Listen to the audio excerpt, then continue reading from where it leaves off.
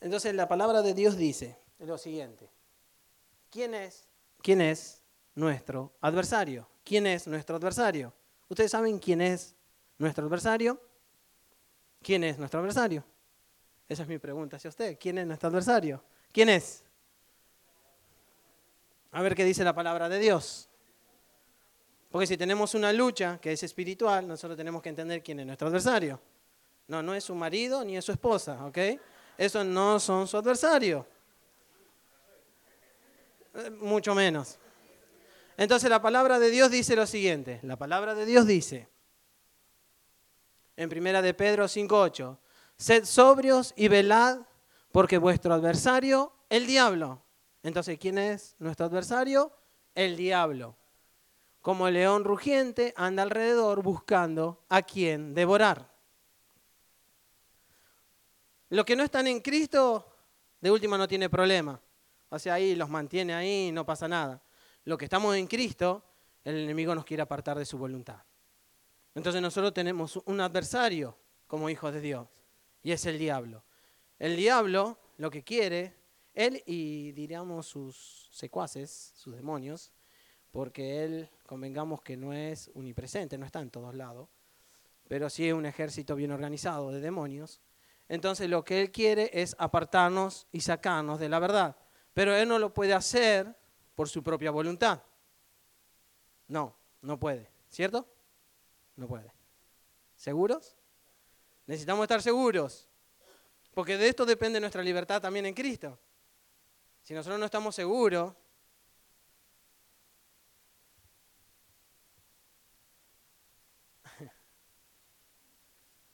¿contra quién luchamos? Y acá viene la otra parte, que muchos ya se adelantaron, que la suegra, que la esposa, que el esposo. Y dice la palabra de Dios, Efesios 6:12, porque no luchamos contra gente como nosotros. Mire al de al lado y dígale, mi lucha no es contra ti. Ahora sí. Ahora quedó un poquito más claro, ¿ah? Ok.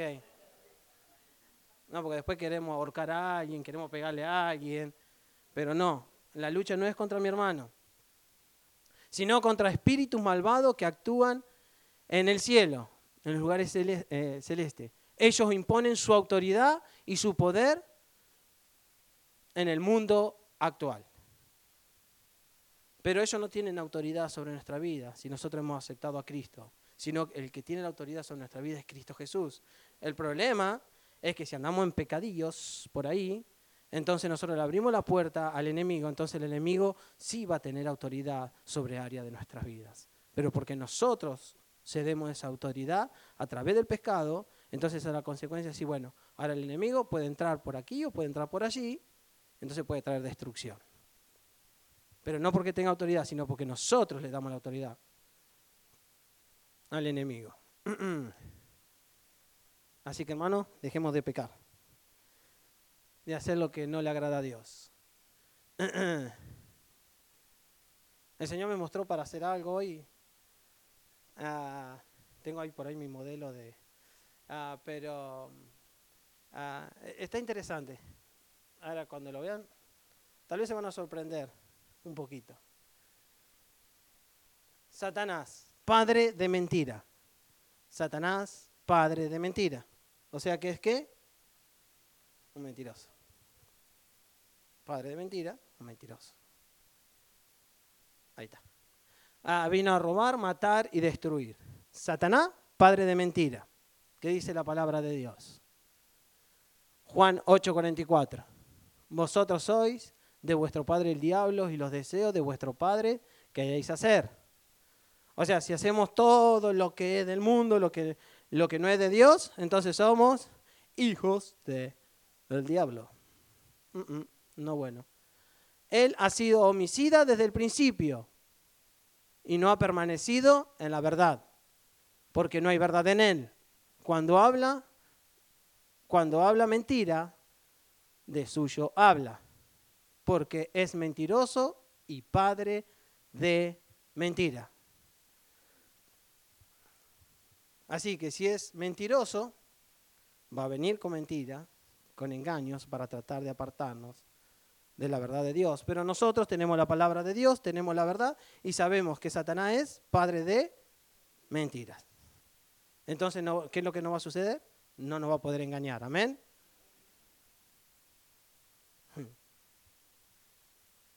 Satanás, que es medio molestito tener esto. Padre de mentira, es engañador. ¿Listo? Un momentito.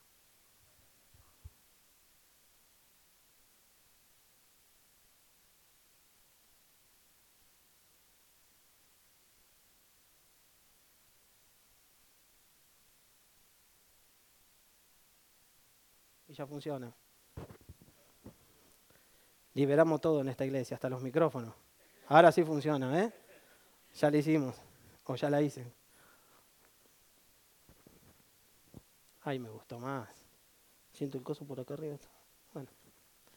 Ok, sigamos. Padre de mentira, engañador, soberbio, es orgulloso, envidioso. Si tiene algo de esto, si usted cree que es soberbio, orgulloso, algo de esto, ya sabe de quién es hijo.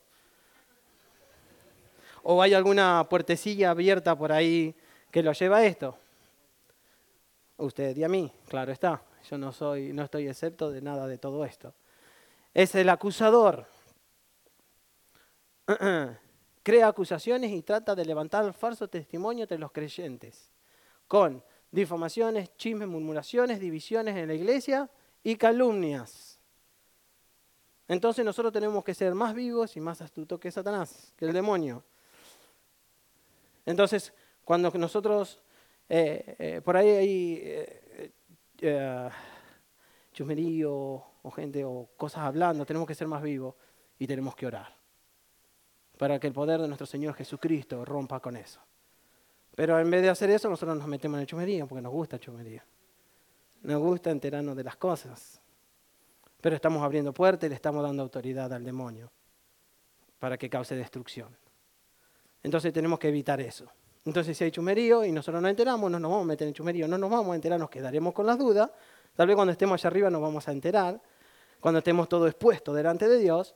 Pero mientras tanto lo que vamos a hacer es cubrir la iglesia y vamos a orar para que se rompan lo que el enemigo quiere hacer y podamos tener una iglesia sana, una iglesia firme para Jesucristo. Amén.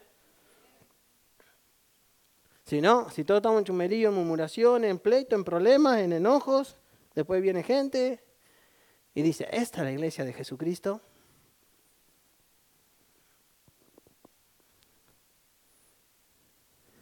Y la iglesia de Jesucristo no debería hacer eso.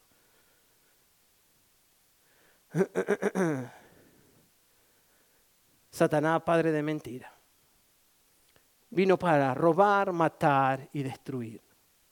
Vino para robar, matar y destruir. Él quiere robar el propósito que Dios puso en nuestras vidas. Si lo vemos, pongámoslo del lado espiritual. Quiere robar el propósito de Dios en tu vida y en mi vida. Quiere matarnos, secarnos, destruirnos, apartarnos de la verdad, de la iglesia, de las cosas de Dios. Ese es su propósito. O sea que nosotros como cristianos, como hijos de Dios, estamos en la mira. Pero tenemos un Dios más poderoso, no se preocupen. Juan 10, 9, 10 dice la palabra de Dios. Yo soy la puerta, el que por mí entrare será salvo. Y entrará y saldrá y hallará pasto. El ladrón no vino sino para hurtar y matar y destruir. Yo he venido para que tengan vida y para que la tengan en abundancia. Amén. Jesucristo murió por nosotros para que tengamos vida.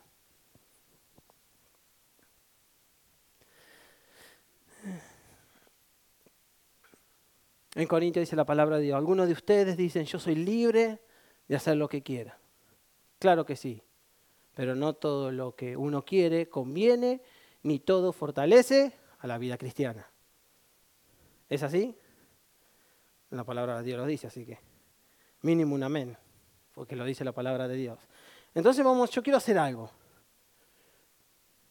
Me voy a poner aquí.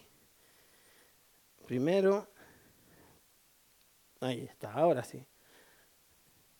Le voy a pedir esto no agarré a alguien al azar, sino esta mañana y le voy a pedir a Oscar si puede pasar, por favor.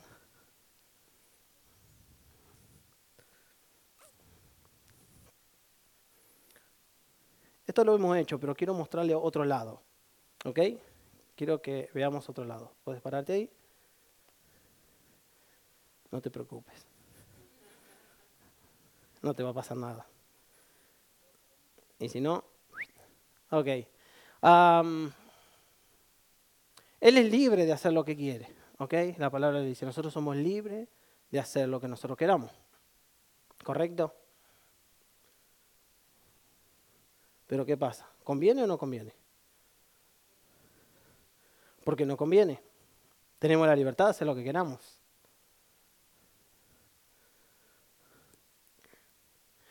Veamos qué sucede. Entonces, Oscar empieza a hacer cosas que no le agradan a Dios.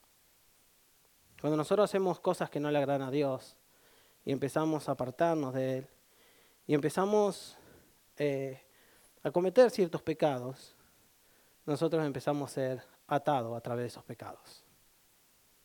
Porque a través de los pecados nosotros le estamos dando autoridad a esos demonios para que nos aten.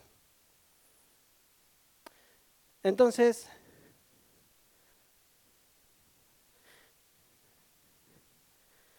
le voy a pedir a dos que pasen.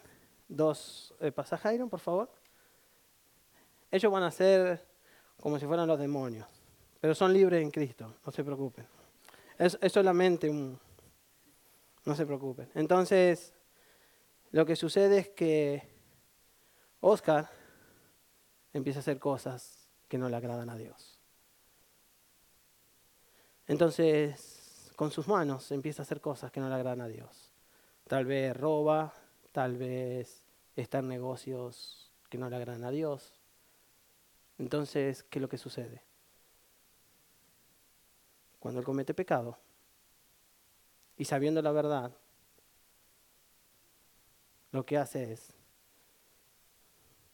la cadena no está tan larga, pero ¿puede agarrarla de acá, por favor? Vos quédate ahí quieto, no te preocupes. Si tira un poquito no te pasa nada. José, ¿podés pasar, por favor? Entonces, lo que hace es que sus manos son atadas. El enemigo pone cadenas sobre sus manos. Tenelo. Entonces ahora él ya no tiene el control de sus manos, necesariamente. Entonces viene a la iglesia y quiere levantar mano y dice, no puedo levantar mano. ¿Por qué no puedo levantar manos al Señor? Me cuesta levantar mano.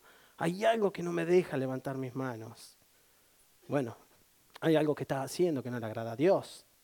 Entonces tus manos están atadas.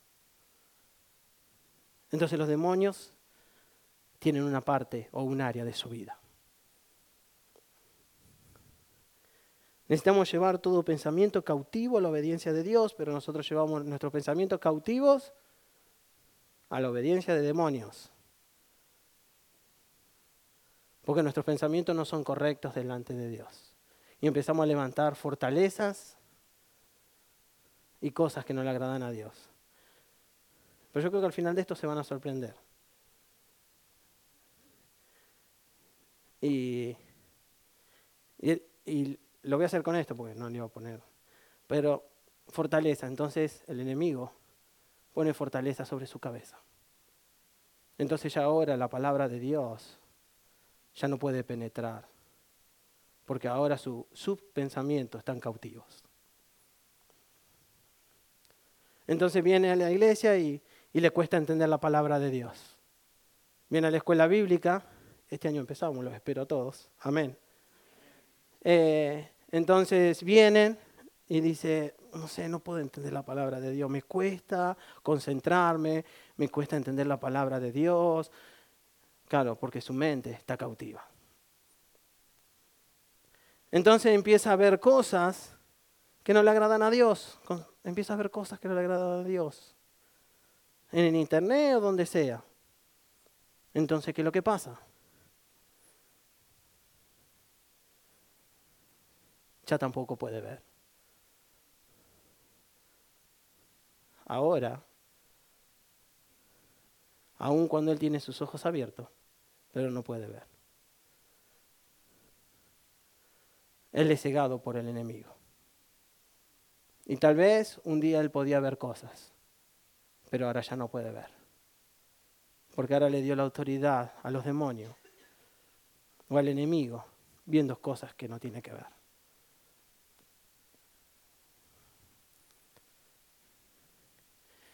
¿Y qué es lo que sucede? Entonces, el enemigo viene y a veces venimos a la iglesia, no viene a la iglesia, está, no está, entonces el enemigo ata su vida. Entonces el enemigo viene y ata su vida. Milo, ¿podés pasar, por favor?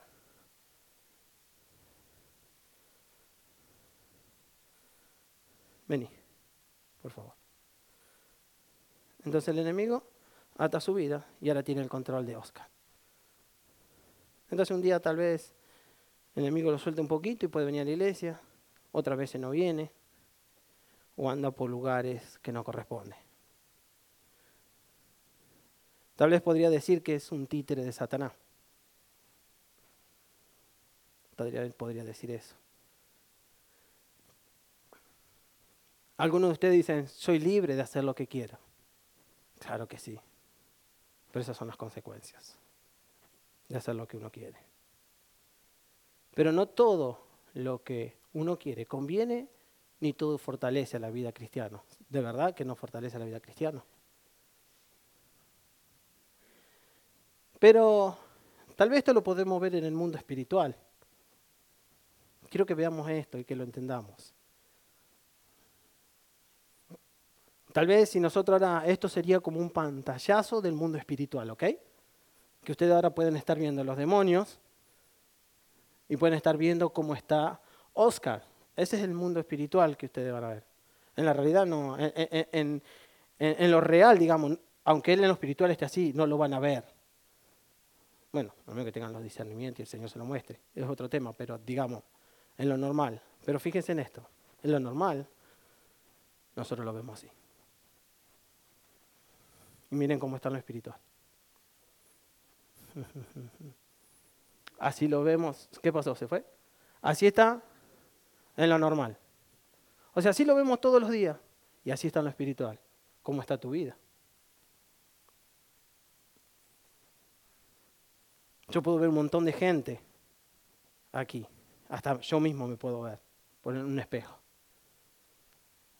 ¿Pero estamos así? ¿O estamos realmente así? Libres. ¿O estamos así? Así está en lo espiritual. Pero lo vemos así. Es tremendo, ¿no? Porque uno ve las personas y dicen, pero en realidad está así.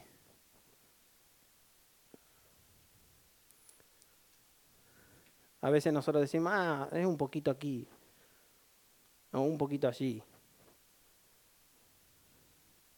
Pero no es un poquito aquí y un poquito allí. La palabra de Dios dice, sos frío, sos caliente, no sos tibio. No hay un medio. Del poquito aquí, del poquito allí. No hay medio.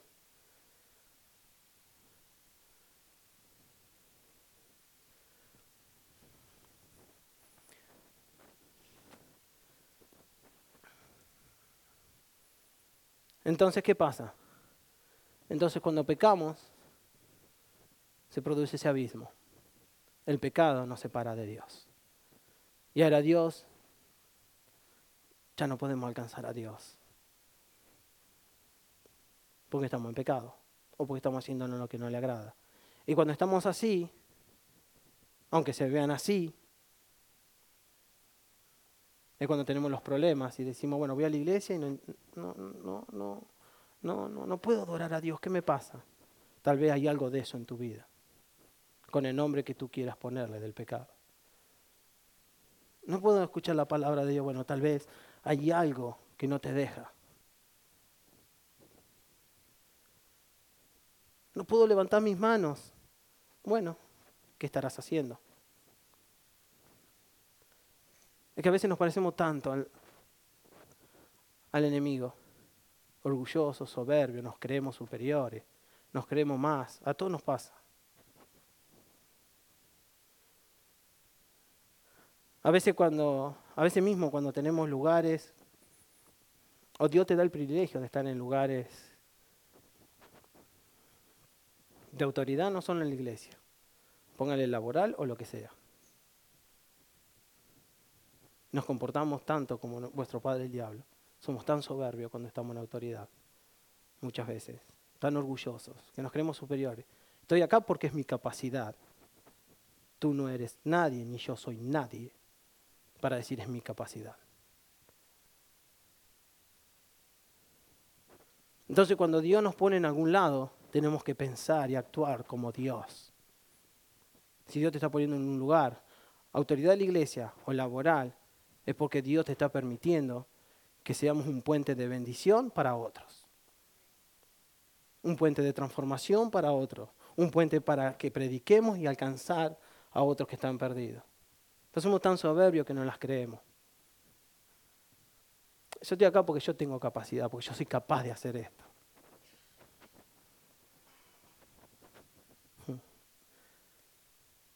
Si el Señor te soltara un segundo, te das cuenta que vos no tenés ni una capacidad de nada. Es triste, pero es real. Es triste porque no las creemos. Y es real porque Dios sostiene todas las cosas. Estén siempre atentos y listos para lo que venga. Pues su enemigo, el diablo, anda buscando a quién destruir. Hasta parece un león hambriento. Y después no es tan fácil. Nosotros vemos aquí la vida de Oscar, que lo agarramos como modelo, nada más. No, porque después nos van a estar diciendo, mira, está rendemoniado ese niño. Es un modelo. Y no es tan fácil después decir simplemente, porque nosotros decimos, bueno, yo acepté a Cristo, ahora soy nueva criatura y no estoy, nada de eso tengo en mi vida. Y tenés todo de eso en tu vida, o parte de eso. Porque en realidad después comienza un proceso. Hay cosas en las que nosotros nos liberamos. Cuando conocemos a Cristo, el Señor nos libera, y hay cosas que implican también renuncias en nuestras vidas. Porque son autoridades que nosotros le damos al demonio. Entonces, si nosotros le damos una autoridad al demonio para que entre en nuestras vidas, nosotros mismos tenemos que primero, en el nombre de Jesús, quitarle esa autoridad para que ahora el Señor Jesús entre en nuestra vida y pueda hacer algo con esa área. Pero mientras tanto no puede, y por eso muchas veces seguimos atados y seguimos en cosas. Porque no renunciamos, porque nos agrada tanto el pecado que decimos, Señor, liberanos, y oramos y pedimos perdón, pero caemos en la misma porque no hay una renuncia de nuestra vida. No hay una renuncia.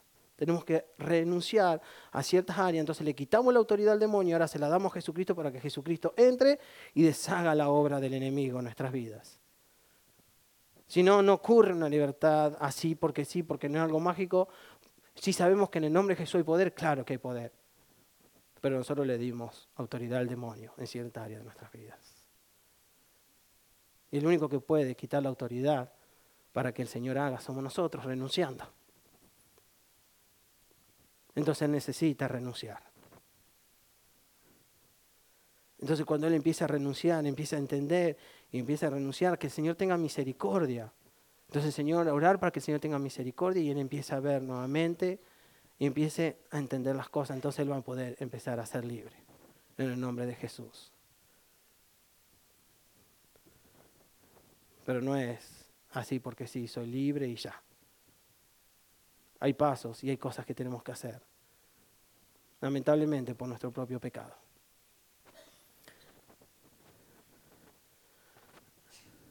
Nuestro Libertador, Jesucristo.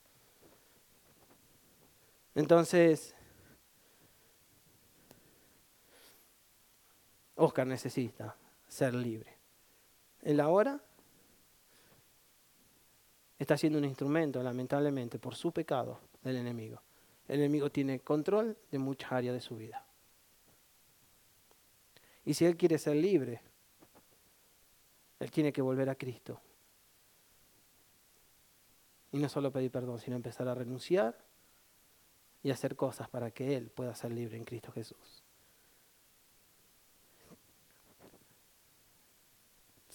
Sáquenlo, desátelo.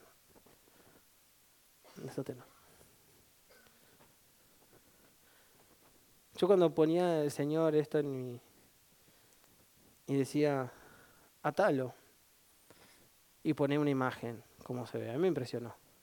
Cuando pensaba en eso me impresionaba. Por a veces nos vemos y decimos, no, estoy re bien.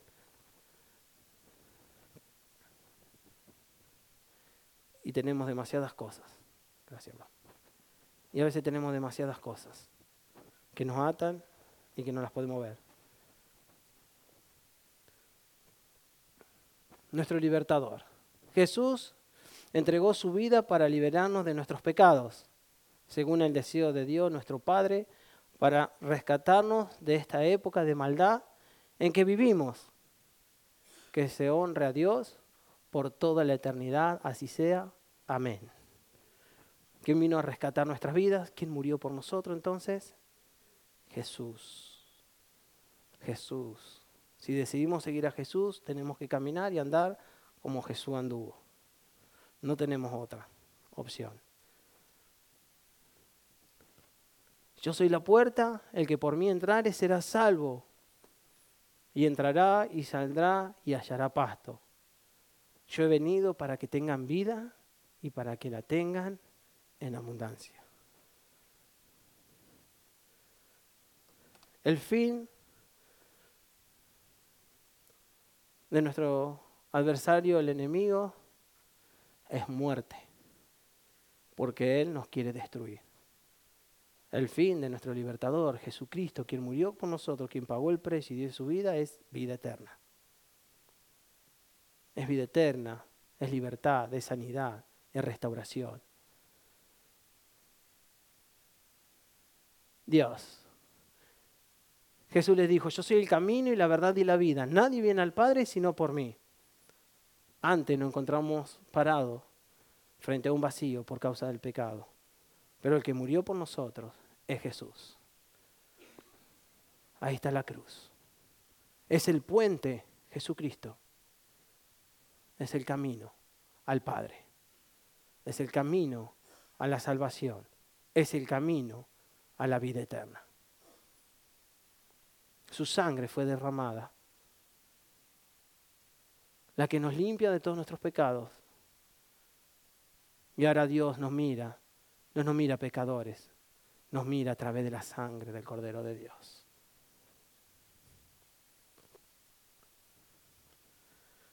Tal vez alguno de nosotros todavía está parado en ese abismo.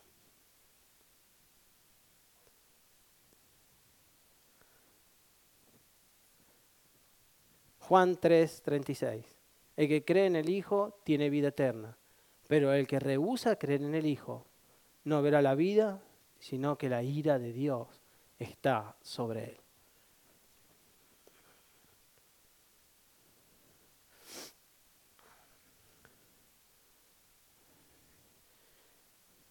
Y dice, quien solo vive para pecar recibirá como castigo la muerte. Pero Dios nos regala la vida eterna por medio de Cristo Jesús, Señor nuestro. Si vivimos la vida pecando y haciendo lo que le desagrada, ya sabemos con nuestro fin, entonces, muerte. Si vivimos para Cristo aún, no quiere decir que tal vez no vamos a tener ciertos pecados, vamos a caer, nos vamos a levantar y todo eso va a suceder en nuestro caminar con Dios. Pero no podemos perder el centro que es Jesucristo en nuestras vidas. Entonces, si caemos acá, nos vamos a levantar y nos vamos a volver.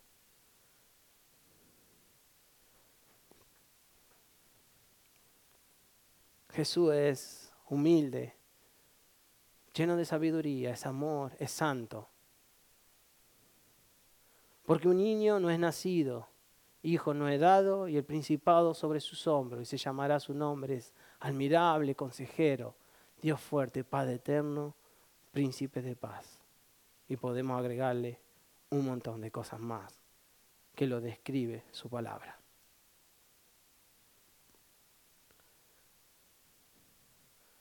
Dador de vida, victorioso, y es nuestro proveedor. Amén.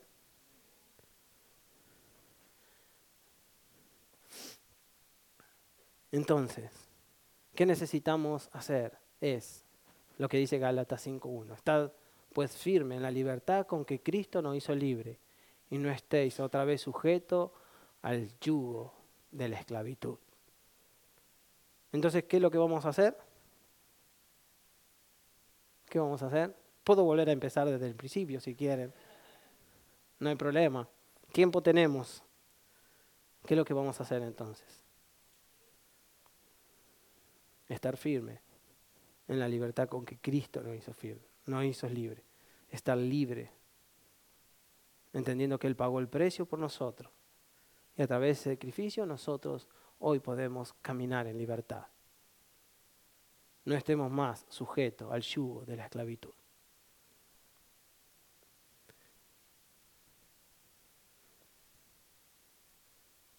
Ok, le voy a pedir a los de adoración si pueden pasar, por favor.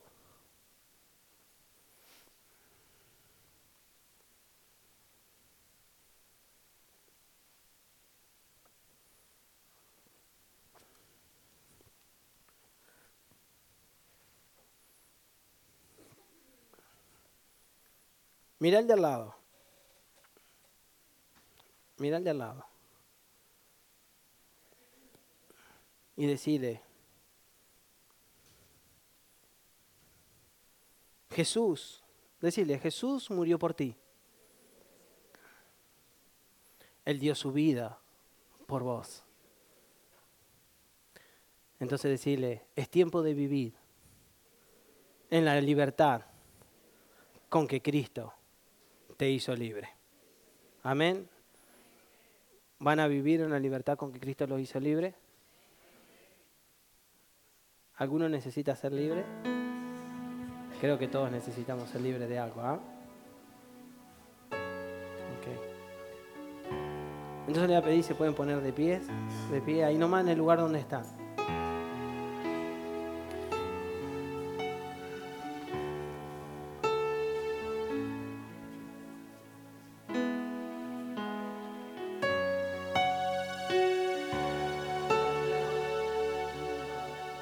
Creo que vamos a hacer entonces, antes de tener un tiempo de guerra y declararle un montón de cosas al enemigo, lo que vamos a hacer es algo que también tiene poder y es exaltar el nombre de Dios.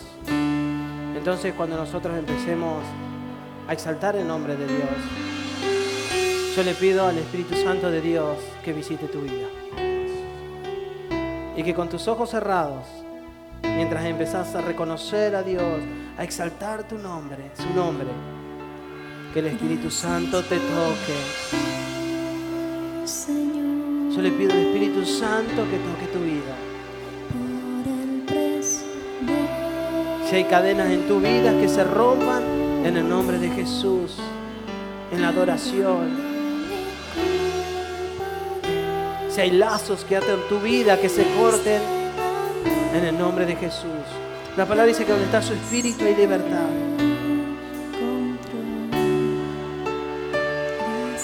Si tenés un velo sobre tus ojos que no te permiten ver, que en esta mañana caiga en el nombre de Jesús. Si tenés que pedir perdón a Dios, este es el tiempo de pedirle perdón. Si tenés que sentir que tenés que renunciar a cosas, decirle, Señor, yo renuncio a tal cosa y te entrego la autoridad para que tú traigas libertad a mi vida. Con sus ojos cerrados, adoren al Señor.